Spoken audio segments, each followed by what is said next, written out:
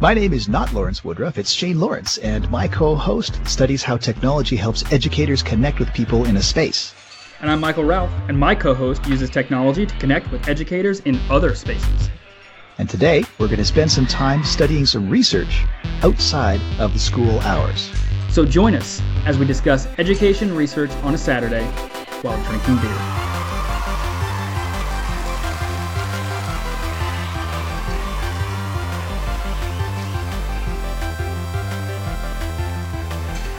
Today we are drinking Big Wave Golden Ale from Kona Brewing Company.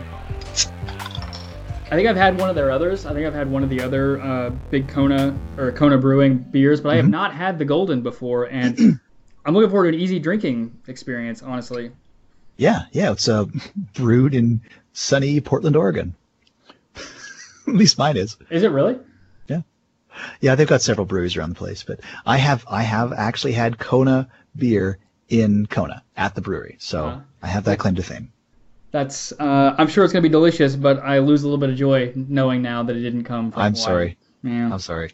So as you might have noticed, I am joined by a guest host this month. Shane Lawrence teaches junior and senior high drama, computers, and film studies in Alberta, Canada. Shane also hosts his podcast, The Ed Podcast, which is a show about the teaching life in which he talks to different educators every week about what they do in the education world. Welcome, Shane. How you doing? I'm the first word that comes to mind is terrified, so let's go with that. So this month's topics are actually taken from some of our dialogue over the last couple of months, and so our first segment is going to be focused on using computers, and it's got like an AI flavor to it, although it's not quite AI in the popular sense. And so we are going to be talking about emergent literacy development and computer-assisted instruction. This is by Trotty, Hendricks, and Bledsoe, published in the SRATE, S-R-A-T-E journal, which is a regional journal published down in the southern United States. We are talking about the efficacy of computer-assisted instruction on students as compared to just receiving good old-fashioned human instruction. I read about an educator a while back who actually was working in really disadvantaged areas of India, like with the lowest caste with kids, and what he would actually do is take computers that were sort of preloaded with not even instructional software, but just things like access to Wikipedia and some basic math programs, that kind of thing. And he would literally just install them in these villages with no instructions and then leave them and see what the kids would do with them. And he found that it was transforming these kids' education. And it was giving them education, and he found that kids would immediately start to dig into these systems that were not giving them any instructions, and they would just learn as much as they possibly could. Whenever there are policymakers who are considering rolling out some of these computer-assisted systems, it's scalable, it's financially viable. If it can do what you're describing, if it can get them going so that the students are doing this learning autonomously and in a self-directed fashion, then that's something that we can do broadly. And I think that's the biggest appeal for that kind of narrative that they build about. If we can do computer-assisted, we can do it for everyone. Yeah, I feel like maybe we're already kind of hamstringing the research that we're going to be talking about in a moment, though, because what we're talking about is I think it's Vygotsky who talks about the zone of proximal struggle. Proximal development, yeah. Proximal development, right? And the idea that there needs to be that level of struggle, or else people aren't going to want to actually try to succeed to learn, right? If it's just presented to you. So, I almost wonder, where this kind of computer-assisted instruction that was used for this study, I wonder where that falls in that range as it relates to the students that were using it. Yeah, and they even reference Vygotsky in their background material, in some of the theoretical framework that they're describing, because with the social component of interaction, so if I'm interacting with other humans, it's driving my sense making and also my internal motivation to continue struggling. And so that was one of the biggest concerns that I had starting to read this article, was if we're putting these young children in a setting where they're not interacting with other people, when they're just directly interacting with a screen, how's that going to impact their ability to do that learn on their own cycle that you were describing early on? So, cutting to the chase, ultimately in the end, right, the outcome is that they discover that the teacher was delivering better gains in literacy learning than the computers were delivering. Yeah, and I had a really So, hard time understanding those results. I don't know if you saw because I made a couple of annotations on the digital file, and mhm. I had a really hard time following their statistical logic, which I got to get into here in a minute. The emergent literacy. So, what is meant by emergent literacy? Just so like I'm a science teacher, so learning about like I know some things about like disciplinary literacy, but for folks Mhm. who maybe have a less developed background in teaching literacy and reading and ELA. Well, the thing that I got out of the paper, I mean, emergent literacy is like the early phases, like kind of proto-literacy, right? The idea that when like, well, it's what my kids are going through right now, where, my daughter who's 4, and she knows all her letter forms, and she can spell her name, and she, knows most of the sounds, but ultimately she can't read, but she will still sit down and read a book.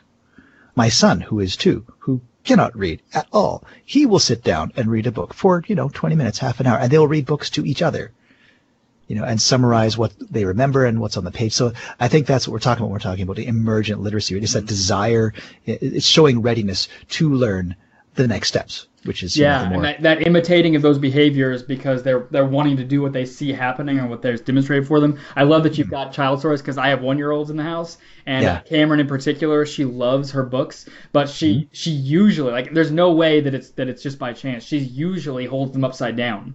It's so funny to look at because she sits down, she's so intent, she gets it open and she just starts turning the pages, but it's Uh-huh. upside down every time, and so we always laugh about it because it looks so Oh, funny. that's awesome.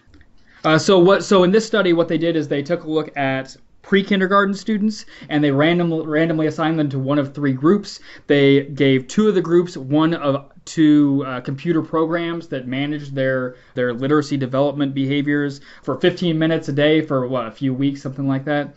And then the third group was a control group where they just worked with the teacher without any computer interaction. And then they went and they tested their literacy, said, how is everybody's literacy after these treatments for a little while? Basically what they saw is that there were not really any appreciable gains in literacy with the students who were using the 2 different computer-assisted instruction programs, but they were able to see a significantly larger gain for students who were with actual people. I said that the statistics really weirded me out because they just kind of marched through the numbers without like really giving any context or analysis for most of it. They're just like, we saw this and then it meant this and then we did that and then we saw this and it meant this. So it kind of felt like they were just listing off their calculations for us. And what was goofy to me was they had this dramatic outperformance of the control group. So if they're with a person, they're like twice as much, like way better than either of the computer-assisted programs. But then in the very next paragraph, they said that there was a significant advantage for both computer systems when they controlled for pretest scores. And I was like, you can't really have both, can you? Like, you can't have a significant gain in the control group and a significant gain in the computer group. And they never addressed it that I saw. Like, that never got resolved. They just said both of those things. Well, the strange thing that, that I found when I was reading it is that it felt like the people writing this really wanted the CAI to lose. Okay, so it says the Ankova revealed that the Waterford group post-test literacy composite mean of 79.1 was greater than both the Imagine group and the control group.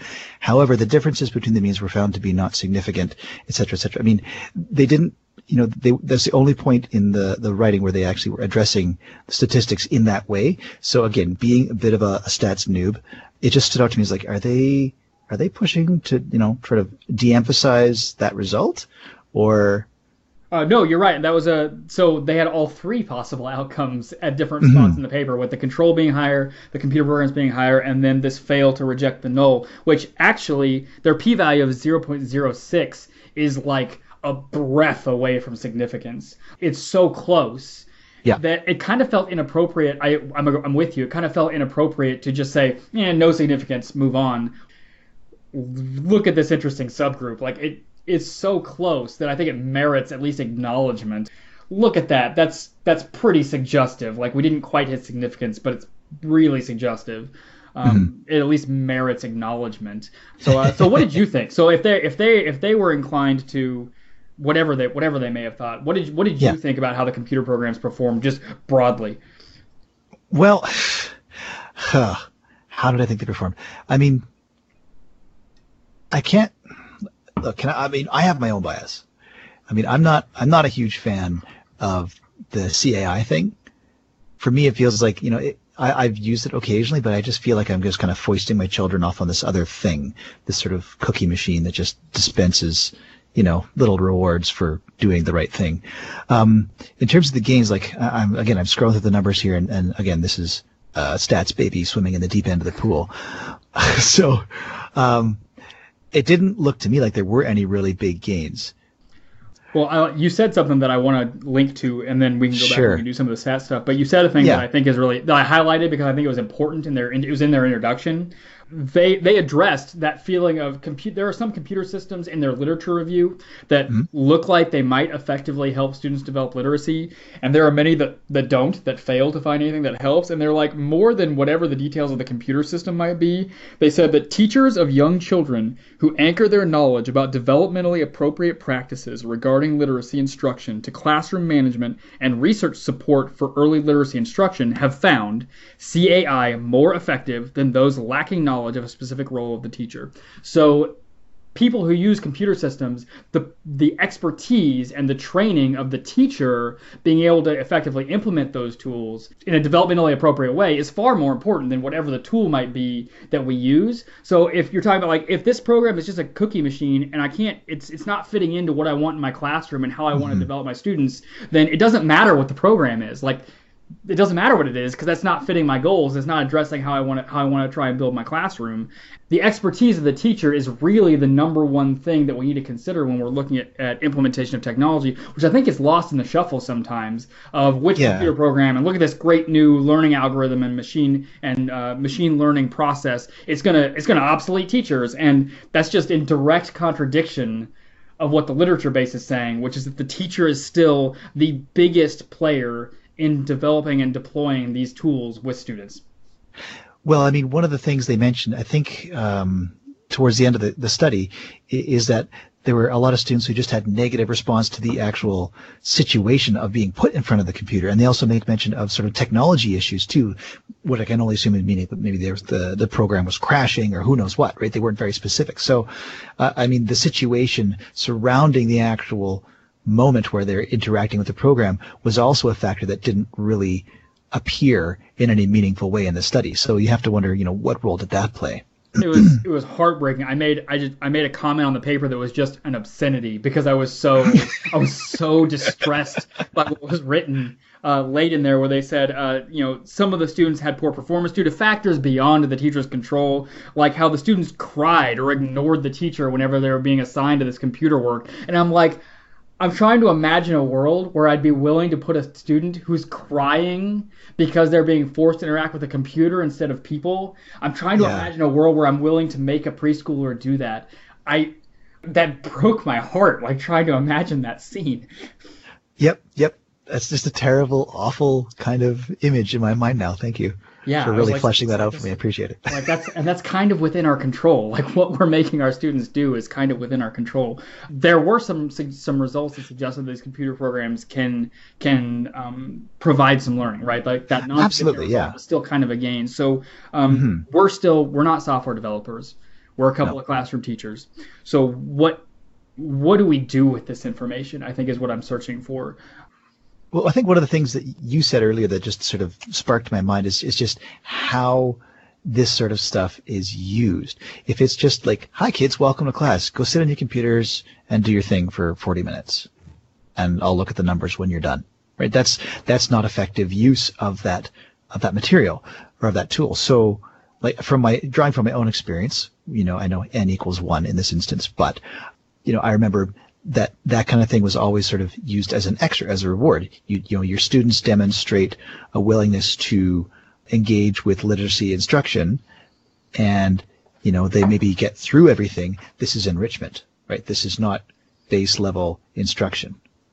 I mean, I'd be terrified to find out if my daughter is going to school and her main teacher is a computer program, like that's.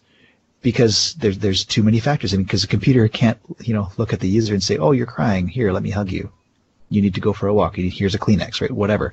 So, I mean, until they can have computer-assisted design that is, sort of her level of intelligence, like Her, the movie, we're not going to have effective CAI separated from flesh and blood teachers. So you teach computers, you have some experience working in this space. So do you have an example or a story perhaps of how you have used a piece of software that's I mean at some level of autonomy? Like I don't know if students are working through like a piece of coding that gives them feedback on code. I don't really know what that might look like in your setting, but do you have a story of something? Well, maybe I'll speak to it in a broader sense, if that's okay. I think the danger with tech is that we mistake tech for the goal, right? We think that it is the goal, and it's not. So we think that, oh, they need to, right now I've got my grade 8s working on Photoshop, and they need to learn Photoshop. No, they don't need to learn Photoshop. They need to learn how to communicate. They need to learn how to collaborate. They can use that as a tool, right? But I can swing a hammer really good. I cannot build a house. I have no idea. Mm-hmm. So for me, what I've been learning, and I've only been, I taught computers right near the start of my career, had a big gap where I didn't, and I just took it up again last year, and changes were really big. So I've been learning a lot of this just in fairly recent history, but there's, an explosion of tools. So, I mean, if tech is the goal, that means I've got to teach a lot of stuff. It's content, and that would just be, it's so painful for everybody, for me, for my students. So, yeah, my kids are learning Photoshop right now. Yeah, we're doing some nuts and bolts stuff. But in the end, what I want to do is take it out to the school and say, okay, what events are coming up? What do we need promoted? What do you want to communicate to the student body? I've got students who know how to use Photoshop, and they're going to make posters for you, right? So we can communicate with the audience, with an audience. So I think that's sort of the big shift that I'm making. So as far as computer-assisted instruction, occasionally we do typing and that kind of thing, but even that's not very effective, right? Mm-hmm. I remember my typing instructor. Kids always ask me, how come you can type so good? Because I can, on a good day, I'm about 70, 80 words a minute, and they say, how come you can type so good? And it's like, because Mrs. Jones, grade 5, I was terrified of her. But she would walk around the room and she would just shout out letters like a drill sergeant, and you better be typing them. Wow, that's funny. I actually had computer-assisted learning of keyboarding. I didn't even know that about myself until you told that story. But what happened was in like third grade, we had this, and it was a popular learning software with like little keyboarding games and stuff that you play through and whatever. Oh yeah. And I was kind of a hyperachiever at that age. Like I wanted to finish everything. Like I wanted to have 1,000,000 points. And so I finished the program, which was unusual at the time. Most folks only got like most of the way through, and then we ran out of time. Yeah. And so in third grade, I finished that program and did like the extra credit stuff for a couple of months. And then in fourth grade, by like coincidence or poor planning, or I don't know how it happened, but we had the same program assigned. Just start at the beginning. Mm-hmm. We're going to do this program. And then some of us were like, we did this last year. And they're like, well, we're doing it again. Okay, so I did it again, and again finished it, and so basically just got this like this glut of just rote practice. I was the poster child. I don't know why I would type anything, but I could type stuff really fast because I've been just doing it nonstop for forever, and I didn't know that about myself. So that's interesting. That's an interesting example. That's sort of the one place that I think is pretty ubiquitous when it comes to the computer-assisted instruction is typing, because it's almost all CAI now. Like I sure don't walk around the room yelling letters at my kids. But I think it's a good example of, because typing, at least in that case, like you're not learning to write. Like we're not writing poetry. We're not creating prose or using imagery. Like we're literally just executing like a somatic function. Like we're literally just practicing the muscle strokes, and that's not how almost anything in the world needs to work anymore. Even with voice to text, I wonder how our high school students how much are they going to actually type in their life? Like voice to text is going to be sophisticated enough here pretty soon that like I don't even know that they're going to type. So the authentic implementation, I think, is the perfect description of what this ought to look like for our students. Is we don't necessarily need a program giving them purpose. Is we need to give them tools to pursue an authentic purpose. But it sounds like you're designing sort of the ideal use case for AI right there, right? Mm-hmm. Because I mean that's sort of the next step is a program that watches what you're doing, is constantly evaluating, and then it can adjust content intelligently. I mean, I know there are programs that sort of have these branching paths, but it's not the same thing as like what you're doing, which is where you're observing, you're seeing what works and what isn't, and you're able to sort of, adjust the difficulty levels in different categories. When AI assisted learning matures to the point that we can use it in our classrooms, we'll have a new episode. Like we'll talk about it then. Oh, yeah. But what about right now? Like there are some appropriate use cases of the currently available software and materials in some settings. So like what would that look like, or we would want to use what's available right now? When we're talking about computer assisted instruction, are we talking about, like, do YouTube videos count in this category, or is that something different? Man, my knee-jerk reaction was that YouTube doesn't count, and I was starting to formulate the justification that what I really wanted to think about was computer programs that respond to your usage to try and promote more effective future usage. And I don't use YouTube like at all. Like I just categorically avoid internet videos. But YouTube does have algorithms that give you like new play suggestions as you watch more videos and as you use it more often. And that algorithm, I think, is exactly what we're talking about. So actually, it's the computer that's doing HAI, right? They're doing human-assisted instruction. We're teaching them.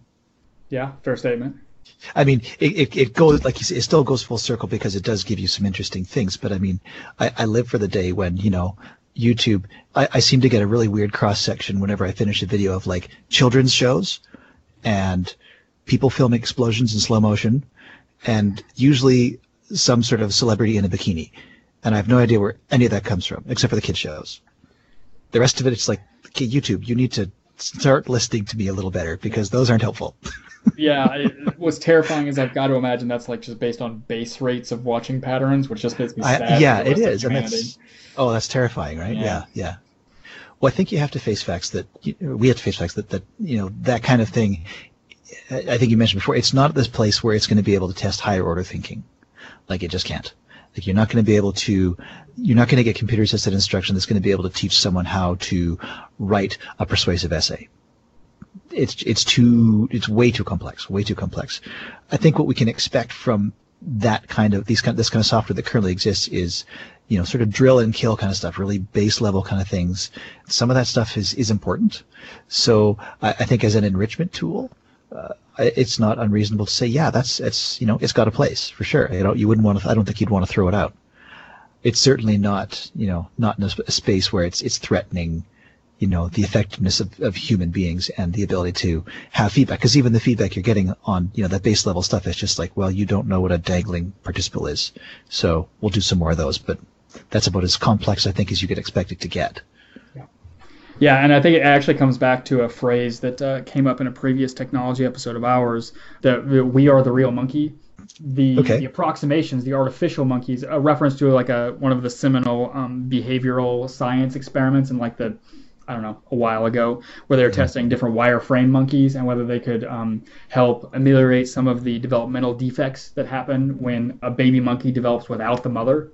Oh. What they found was a baby monkey developing without the mother has attachment problems. That shocks nobody. But then if they have this like wireframe monkey, mother monkey, that is what they use to feed the baby, that the baby will have fewer develop like attachment problems because it like snuggles the wireframe monkey and like it gets some of its attachment reinforcement from just having that wireframe monkey available. But like what we as teachers have to remember is that we are the real monkey and we are better than wireframe monkeys. Like we are the best at promoting development of our students currently. And so I think that's borne out in this data also is we are the best. If you can provide a teacher, they are better than any program. But there are plenty of examples where that's not possible, right? In India, they've got these scaling issues where they have so many people to serve and not always enough educators to be able to provide that service. And that's true even, like I know some of my Alaskan colleagues have that issue of a lot of remote learning going on because the communities are so diffuse and so hard to access that that's not always an option. So developing better computer-assisted instruction is valuable just from an access case because not everybody has access to an educator yet. But we are the real monkey. So if there's an educator available, they are who you want to use. And I think that this data really reinforces that. I think that is still true.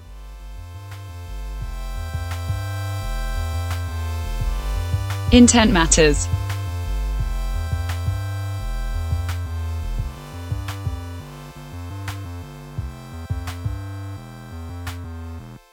So our second piece is turning our attention to learning spaces and how we build buildings and how we create environments where students might be most effective learners.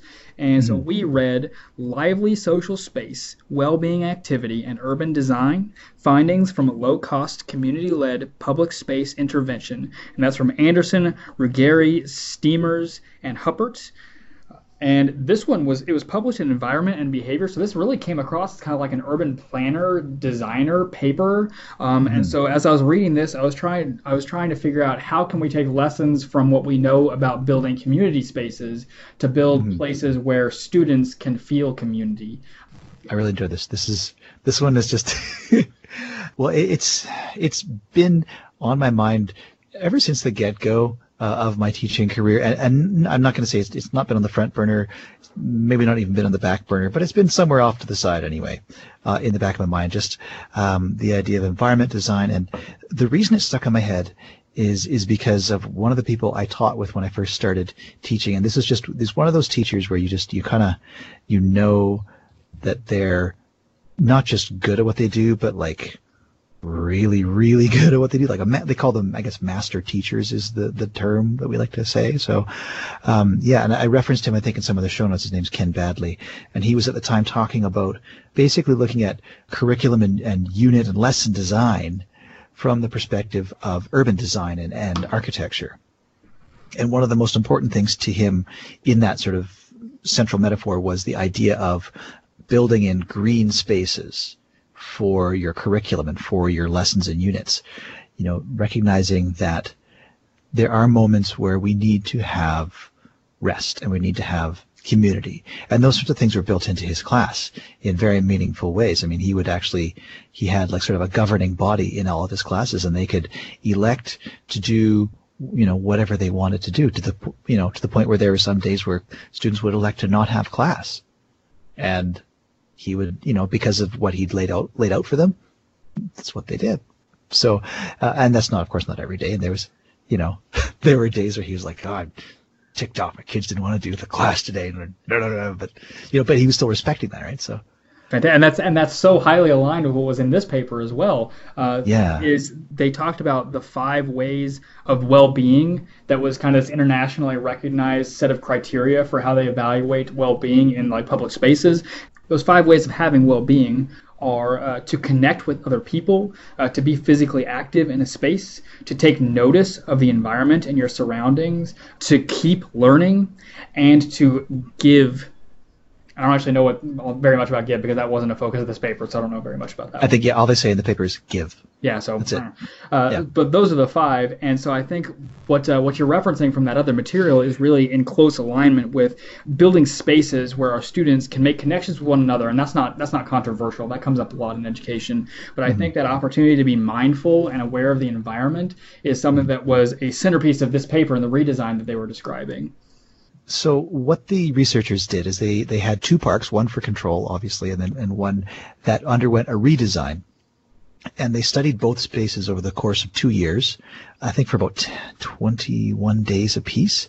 And they then compared levels of connection, levels of engagement in physical activity, and levels of taking notice or being aware of one's external environment. And they had pretty specific ways in which they did that. I mean, most of this paper was just outlining how they collected their data. It was quite rigorous, I think. It did a good job of controlling for variables and whatnot. So, and what they found, of course, which was no surprise to me, but it was neat to see the data just the same, is that after the redesign of the one space, the level of engagement with the site was, I think, like 3 times higher. No, that's not the numbers I want. Here they are. So the number of people who would take notice of the environment, and that just meant things like just looking around at what was actually there, in the treatment space, they called it, went up 648%. In the control space, they went down minus 47%, and they weren't quite sure exactly why that was. But nonetheless, the numbers all went skyrocketed after the changes that were made, including they installed some artwork and a little art installation piece. They added benches to the environment. I think they did some landscaping as well. And yeah, it really increased the level of community engagement. And I think ultimately that's, resulting in better mental well-being and health. I think they don't make that connection with numbers, but I think that's what they're getting at. And the redesign stuff that they were doing was not high dollar stuff, not high dollar changes. They put in a couple. They added a little bit of seating, and the artwork they were doing was like local art pieces. It wasn't like the big ticket items that can maybe sometimes come to mind. And so some very very modest investment. They saw these big gains in connection and thoughtfulness in the space, which I think there are things that we want for our students. And so one of the things I thought was an important takeaway, I don't know that it's necessarily an actionable should, but it was something that needs to be remembered by policymakers, was actually some of the qualitative changes that they saw that paired with these numbers. As they were interviewing some of the community members about what they thought about these redesigns, there was this really strong narrative of some of the undesirable behaviors that had increased since the changes. There's a whole paragraph about winos, about a group of people who were drunks, basically, who started hanging out in this space. And I think that's something that's worth remembering, is when we create new spaces and we want them to be used, is I think a natural consequence of that is sometimes you're going to see increases in some negative behaviors also. And to resist the urge to let those overshadow the tremendous gains that you've got and some of the desirable indicators. We've got this like 650% increase in mindfulness and connection to their environment. And so, but it can be easy to lose track of all of that because, man, we really don't like this undesirable behavior that's going on over here. And so we shouldn't have done any of this, when the numbers are great. And a consequence of people using the space is sometimes there's going to be some undesirable behaviors that we need to navigate. So as policymakers, I feel like one of the takeaways from this paper is if we want to increase usage, that can mean all kinds of usage increases. And so we're going to need to work on setting new norms and work on redirecting some of the undesirable behaviors, because all those, I hope students aren't walking around with wine bottles in a learning space, but there can certainly be some undesirable behaviors going on, especially early on in a new space. And so being cognizant that establishing new norms and helping redirect the antisocial behaviors so that we can keep all these desirable outcomes, it should be a part of that process. Yeah, I think, when you think of, designing a space that is going to help promote in your students, say, mindfulness or engagement, connection, I mean, the word that comes to mind is freedom, right? You're opening up your space a little more. I mean, my room is the antithesis of this. It is rows of computers that are very hard to get around, and they're all facing the same direction. It's terrible, and I hate it. But it's easy to manage. So if I was to open up the space a little more, then you've got students who are going to be more encouraged to be getting up and moving around and maybe engaging in less productive activities than you would want to have. So then, like you say, you've got to put that in the balance, though, with, is it also contributing to well-being in 80% of my students, 90% of my students, whatever. And maybe it's just a couple of students who are like, haha, I can now, cause mayhem. It's just recognizing that there's going to be some good and some bad with every decision, every change that you make. The takeaway in their conclusion, they said there are two parts of this redesign that really had the greatest impact based on their observations.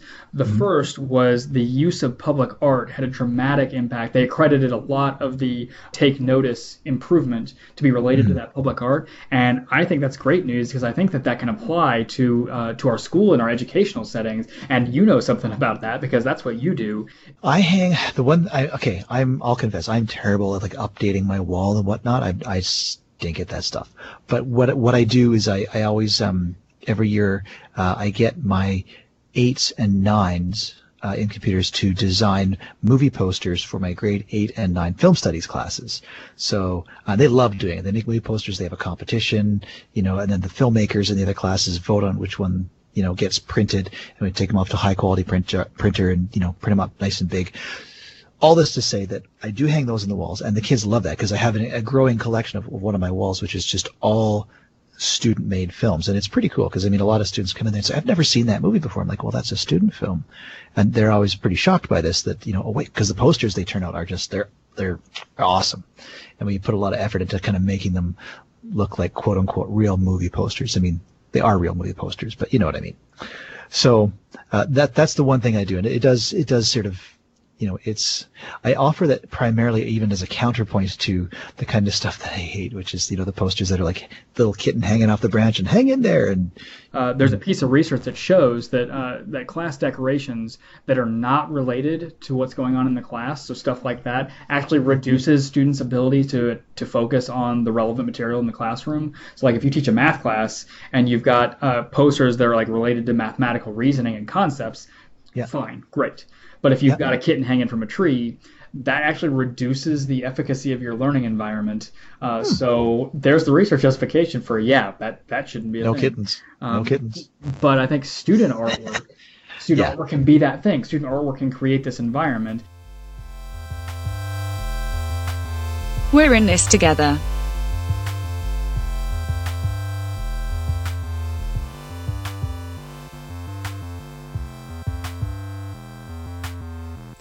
Well, this month we've got a lot to get through because our peer review involves a lot of mail from listeners and authors.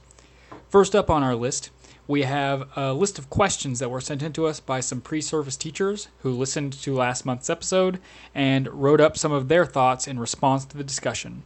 The first question says, during this experience, the only major questions that would come up would be the why of everything. It seemed like I was just wanting a further explanation for everything they were talking about. This student is referring to last month's discussion with Dolores Greenewalt, in which we talked about relationships and the ways that we spend time in our classroom building relationships between our students and ourselves and between the students and each other. I spend my time building relationships with and between students because ultimately that's how we get the deeper, connected, and applied understanding that we're trying to develop with our students through our learning experiences. As has been said on this show before, know your students. And so that means you've got to take the time to understand their background understandings, their priorities, and their interests. And they have to understand some of where you're coming from, your perspective and your background and your interests. Because it's only with those deeper relationships that we can make sure that we're providing the tailored, scaffolded, responsive curriculum and experiences that are the best able to grow our students' understanding. So for me, my why is about better promoting student growth. And we know, and the research that we've looked at has supported the notion that you can only do that when you have strong, positive relationships with your students and the students with each other. So for me, my why is ultimately to better promote student growth. So our second question also comes from the student group. This student writes, do open channels of communication between teachers of similar subjects improve classroom atmospheres as drastically as the ones between students? And I find this question really interesting because I don't have the research to justify an answer directly, but my intuition suggests that the answer is yes.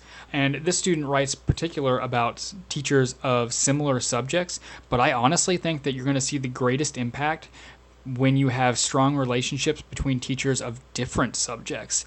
And this goes back to some of the research that we have discussed about how mixed groups and groups that are comprised of people from different backgrounds arrive at better, more successful solutions to problems than groups of people with similar backgrounds. And so I think that that's going to extend to groups of professionals and their various expertise levels. So I think if you've got teachers with different experiences who have strong relationships, you're going to see more creativity and more innovation coming out of those groups compared to if they don't have those strong relationships. But that's just what I think. I don't have the research to support that answer directly. So maybe somebody out there has some research to suggest why I'm wrong, or maybe you have some research that can clarify or justify some of this position. So I'm really intrigued by this question. I think the answer is yes, but I'm not really sure yet. So I don't know. Thanks for stretching my thinking a little bit. And now we have one more question from our student group. This student writes, I am still curious about how you can make strong relationships quickly with students you do not have a lot in common with. Is it possible to make quick relationships, or is it a process in the classroom? And this one, I think there's a lot of people asking this kind of a question. We are so stressed for time and there's so much to get done that if there was a quick answer, I think it would be really valuable. But I don't think the answer is yes. I think that it takes time. You have to commit to this priority for the long term. And really the best reason for that is because students see through somebody trying to rush through building a relationship. And they're going to respond best when you show them that they're a priority, that those relationships are a priority for you, to the exclusion of all the other things that we might be able to spend our time working on. So I think that's just a characteristic of building human relationships, is that it does take time. Thank you. Thank you for writing, all of the students who are thinking about becoming teachers and are training up to have a classroom of your own one day. We appreciate you listening, and we appreciate you sending along those questions to push us a little further.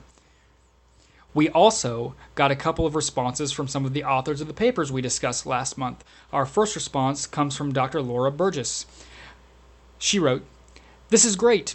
Thanks for the discussion. It's really nice to hear that the paper is valuable to educators. It would be good to hear more thoughts on how knowledge about peer group contagion is useful for teachers. This is my research focus, and I'm always thinking about impact." Well, we're also thinking about application, being a couple of classroom teachers ourselves, and I think the thing that's most useful to me is to understand how my behaviors impact those relationships and those social structures that are developing in my classroom. So what are my choices for how the day starts? How do those impact what's going on in my students getting to know each other? What happens if I choose various group structures when we're doing collaborative work? How does that impact the long-term social structure of my classroom? Really, what I want to know is how do my instructional and my management choices impact the social networks that are developing and that are remodeling from moment to moment in my classroom? How do those choices shape that process over time so that I can make the most effective choices to serve my priorities in the classroom? And I know that may not be as precise of an answer as would be ideal, Dr. Burgess, but really I want to see more research related to how my instructional choices and how my time usage choices impact those social dynamics over time. But thank you for giving us a listen and giving us that feedback. We really appreciate all the research that you're doing to make us better teachers and to help us better serve our students. So thank you once again, Dr. Burgess. We also heard from Dr. Amy Fancourt. She wrote, "Thanks for discussing this paper. I really liked the emphasis on the importance of teacher self-care in maintaining positive teacher-to-student interactions. Remaining mindful of this contagion effect can empower teachers to more effectively manage their classrooms. The other area we are currently exploring with this work is the impact of student contagion on motivational behaviors. This is another aspect of contagion that is important for teachers to understand in order to create optimal conditions for learning within their classes." And I've got to say, Dr. Fancourt, thank you for highlighting the importance of teacher self-care once more. I know this is something that has mattered even recently going into the holidays within my professional network. And so I think it is critical that we give teachers the information to justify their choices to take care of themselves, because we got to be in it for the long haul. And if we're coming in here not able to give our students our best and doing damage to ourselves as professionals and as people, I think that that's a problem. So I really appreciate you highlighting the importance of teacher self-care, because I agree. I think it's a really important piece of this profession that we need to talk about regularly.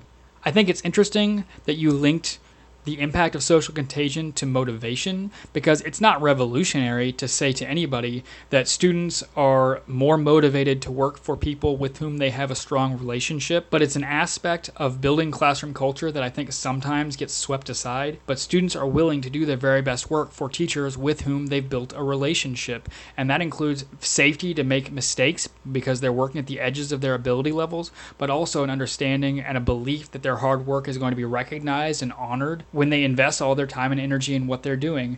We've looked at some research even on this show here in the past that shows that when we even take small, subtle steps that help students feel like they have a connection to the instructor, they are better able to commit themselves to the difficult process of struggling so that they can improve. And we as humans are less willing to commit ourselves to those sorts of intensive, hard work processes if we don't have a relationship with the people for whom we may be doing that work. So it's clearly something that's important, but we also need to better understand how those different interactions impact students' ability to struggle to improvement. And so thank you for continuing to work in that area, and I hope maybe we can read another paper from you whenever you publish once again. So thanks again, Dr. Fancourt. This is Better with All of You.